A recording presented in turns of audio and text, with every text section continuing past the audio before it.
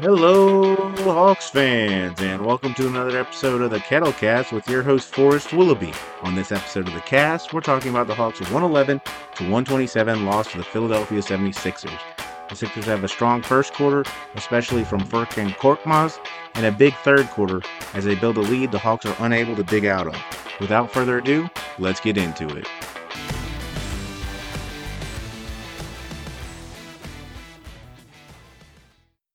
Well, the first time in this postseason, the Hawks find themselves down 1-2 against the Philadelphia 76ers in the second round. And the Hawks came back to Atlanta with the split, having won the first game in Philly and losing that second game. And Atlanta State Farm Arena was ready to pop off, and the Hawks never really gave the fans any opportunity to do that.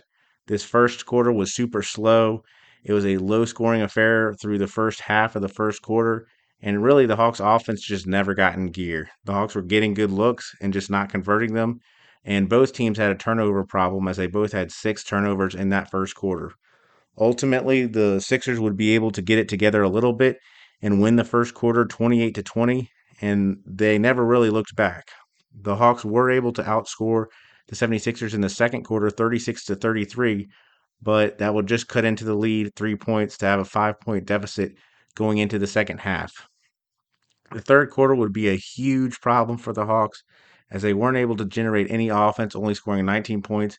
The Sixers would have a 15-2 run in the third quarter, and the Hawks, while it looks like they would eventually have a run to cut into this lead, would only get that run going in the fourth quarter with a 13-4 run that got the Hawks within 13 with 4 minutes to go, but it really just wasn't enough. It was a little too late as the Hawks were never really able to get into the game. To start this thing off, in the first quarter, the Hawks just shot the ball terribly. They shot 38% from the field, while the 76ers shot 58%. And honestly, that was a big difference in the game.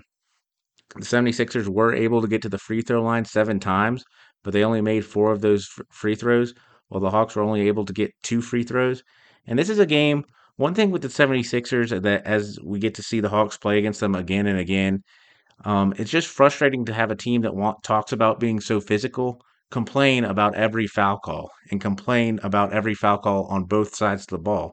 So it's not just complaining about, wow, you're calling it kind of ticky tacky on offense, or you're calling an offensive, a defensive foul while the Sixers are defending the Hawks.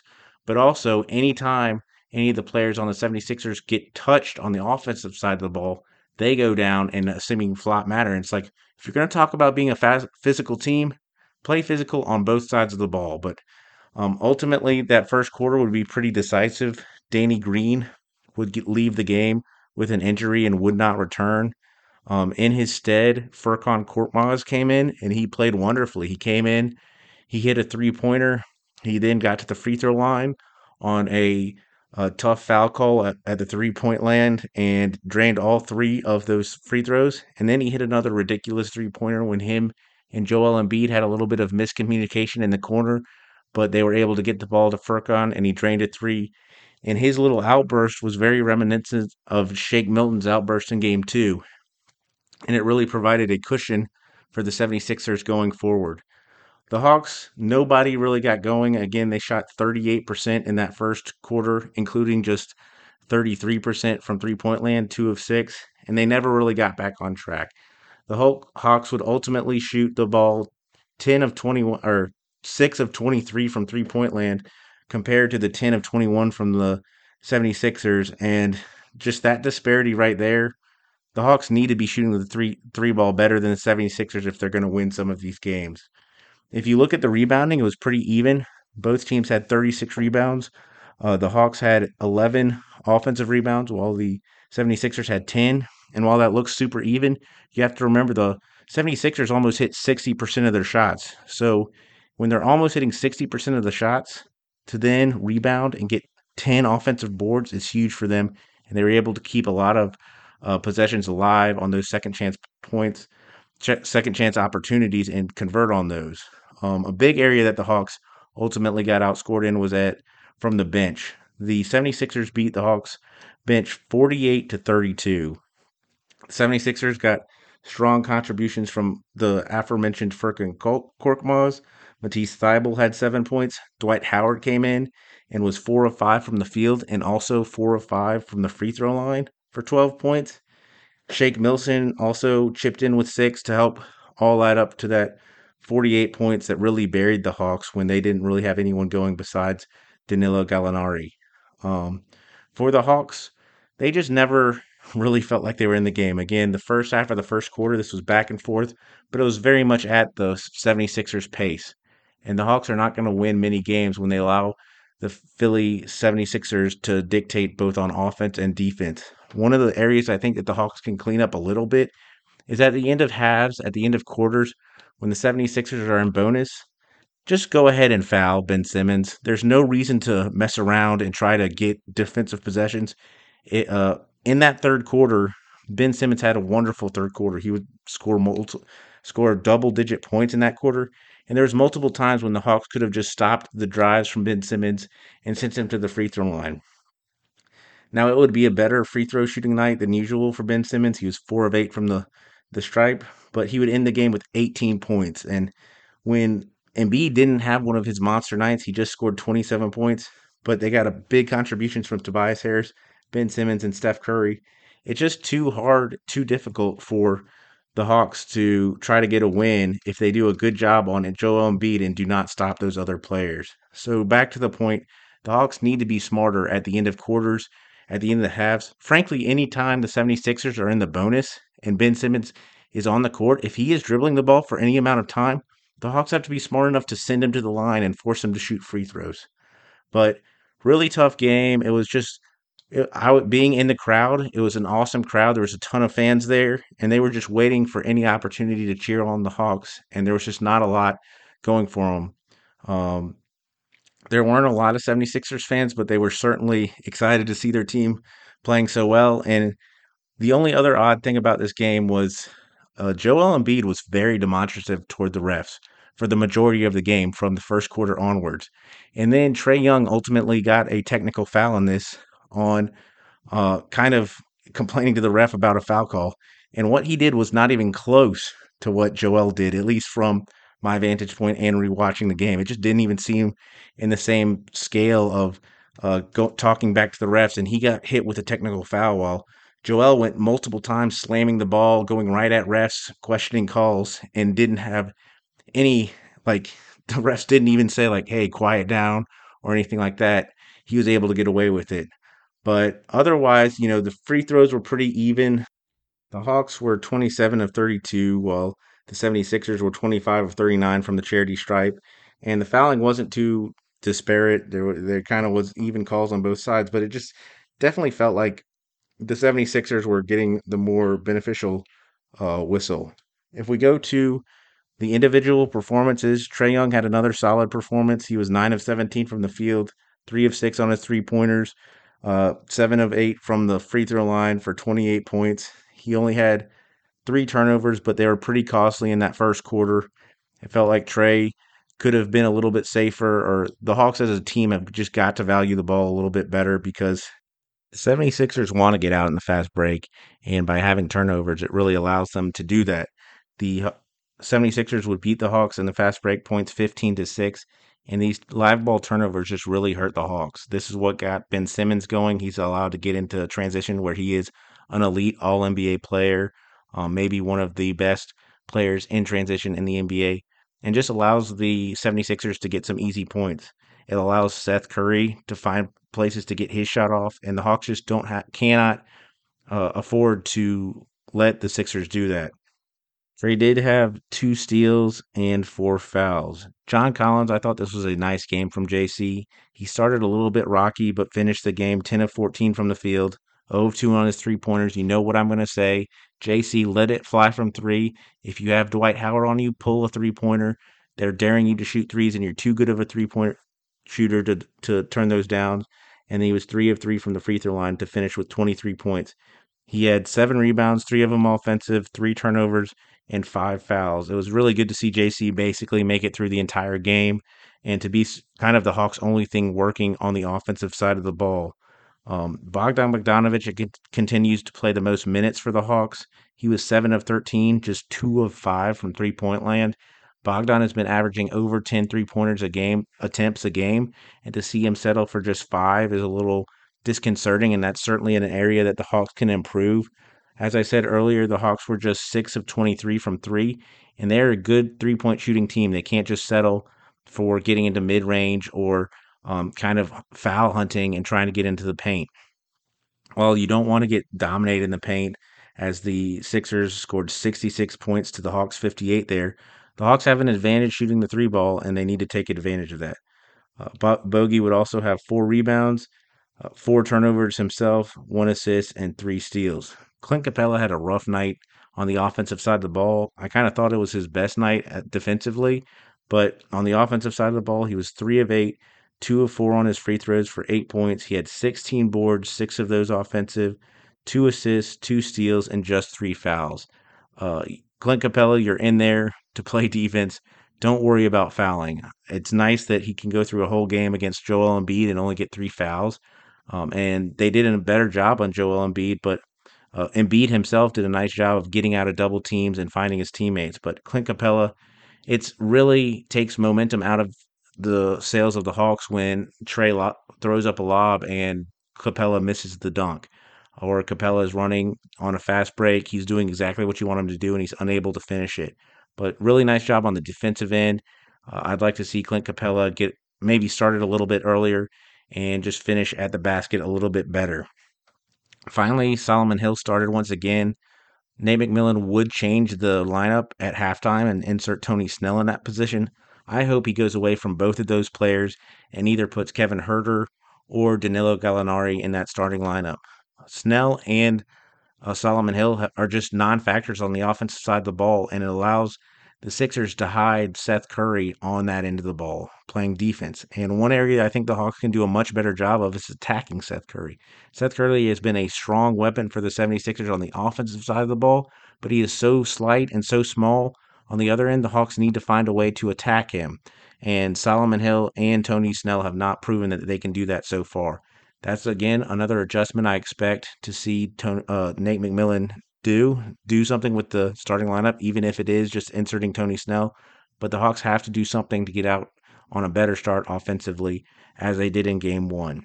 On the bench, Danilo Gallinari seems to have found his rhythm a little bit. He was 4 of 8, 4 of 9 from the field, 9 of 9 on free throws for 17 points. He could not find the range from 3-point land. He was just 0 of 4 there. He had 3 rebounds, 2 fouls. He continues to be the one Hawk that really can get underneath the skin of the 76ers, whether Ben Simmons is fouling him in the backcourt or just his slow, methodical Euro step that is able to draw a foul on the offensive side. Again, it'll be interesting to see if he's elevated to the starting lineup because the Hawks have been unable to stop Tobias Harris. And I think by going big, as suggested by Glenn Willis on Twitter, that might be one way to neutralize Tobias Harris and help get the Hawks some offensive punch to start games. Lou Williams was just limited to 13 minutes. He was 3 of 7 from the field, made both of his free throws for 8 points. He had 1 rebound and 3 assists. Kevin Herter did not have it in his first game back at State Farm Arena. He was 1 of 6, just 1 of 5 from 3 for 3 points. He had an assist and 4 fouls. He got particularly frustrated with the foul calling. He had 2 pushes, both at the end line, that got the 76ers that much closer to the bonus. And he argued pretty vociferously in both occasions that it wasn't a foul, but he did not get that call from the officials.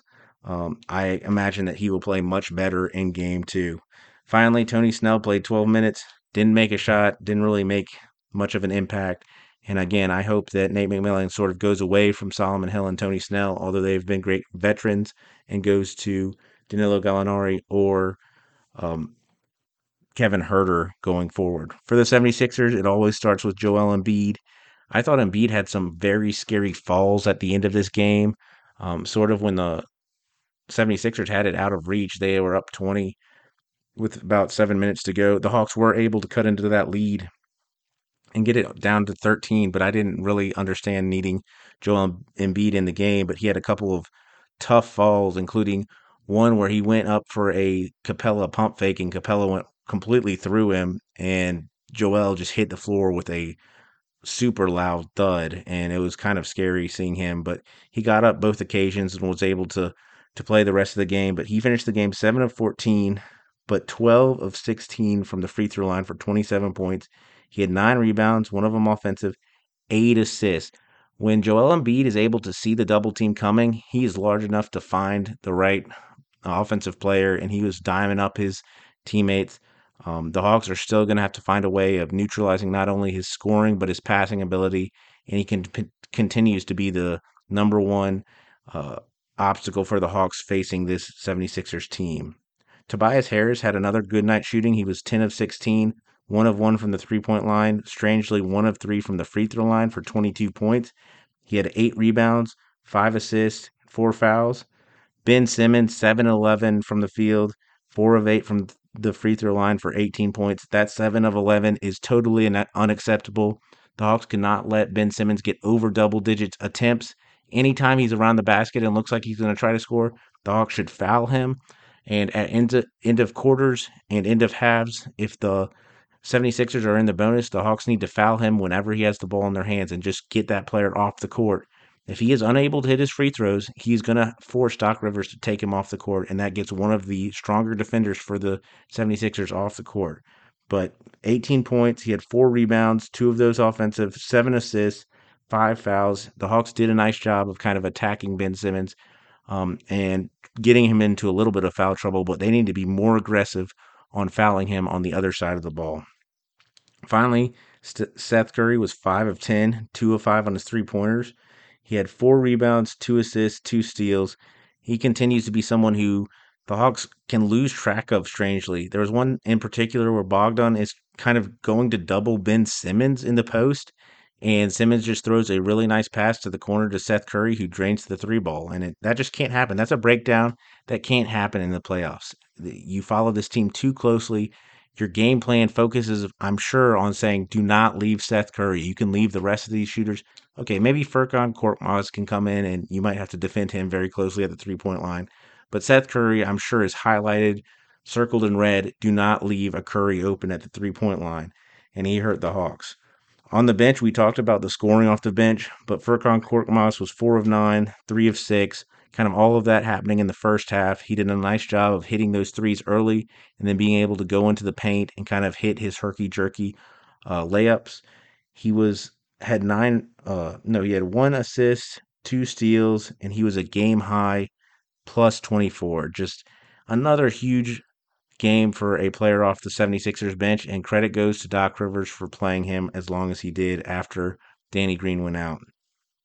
Dwight Howard, again, had those 12 points, 6 boards, and 1 foul.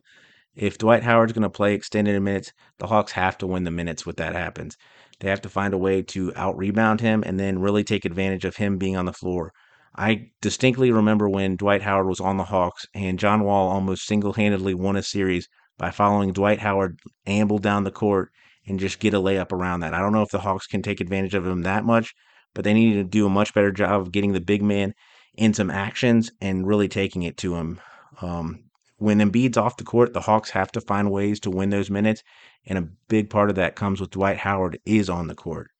Finally, Shake Milton was not able to replicate his just en fuego moment in Game 2. He was just 2 of 3 from the field, 1 of 2 from three-point land, 1 of 2 from the free throw line for 6 points. Super disappointing that the Hawks aren't able to hold on to home court and that they lose this first one, but now they have to try to even the series on Monday night as they face the 76ers again. Some easy adjustments I see for the Hawks, shuffling that starting lineup a little bit, maybe putting in either Gallo or Kevin Huerter, and then really focusing on Ben Simmons' minutes. And when the 76ers are in the bonus, you got to foul the Australian and send them to the free throw line and make them earn their offense. One of the things for the Hawks is that they haven't run through all of the adjustments that they can make, and a lot of these problems will just go away if they just hit some shots. I'm not asking them to hit them at any ridiculous rate or any rate that is abnormal for the Hawks, but to shoot 38% in a quarter is just not going to get it done, especially against a defensive team that wants to get out ahead and be a front runner like the 76ers. If the Hawks are able to put up pressure on this team and force them to be hitting shots under pressure instead of just hitting shots to extend the lead, I think that'll go a long way to help the Hawks get back into this series. But tough loss in Game 3. Hopefully the Hawks are able to come back and get Game 4 and tie the series at 2-2. Go Hawks. Thank you for catching this episode of the Kettlecast. You can reach me at kettlecast@gmail.com. Go Hawks.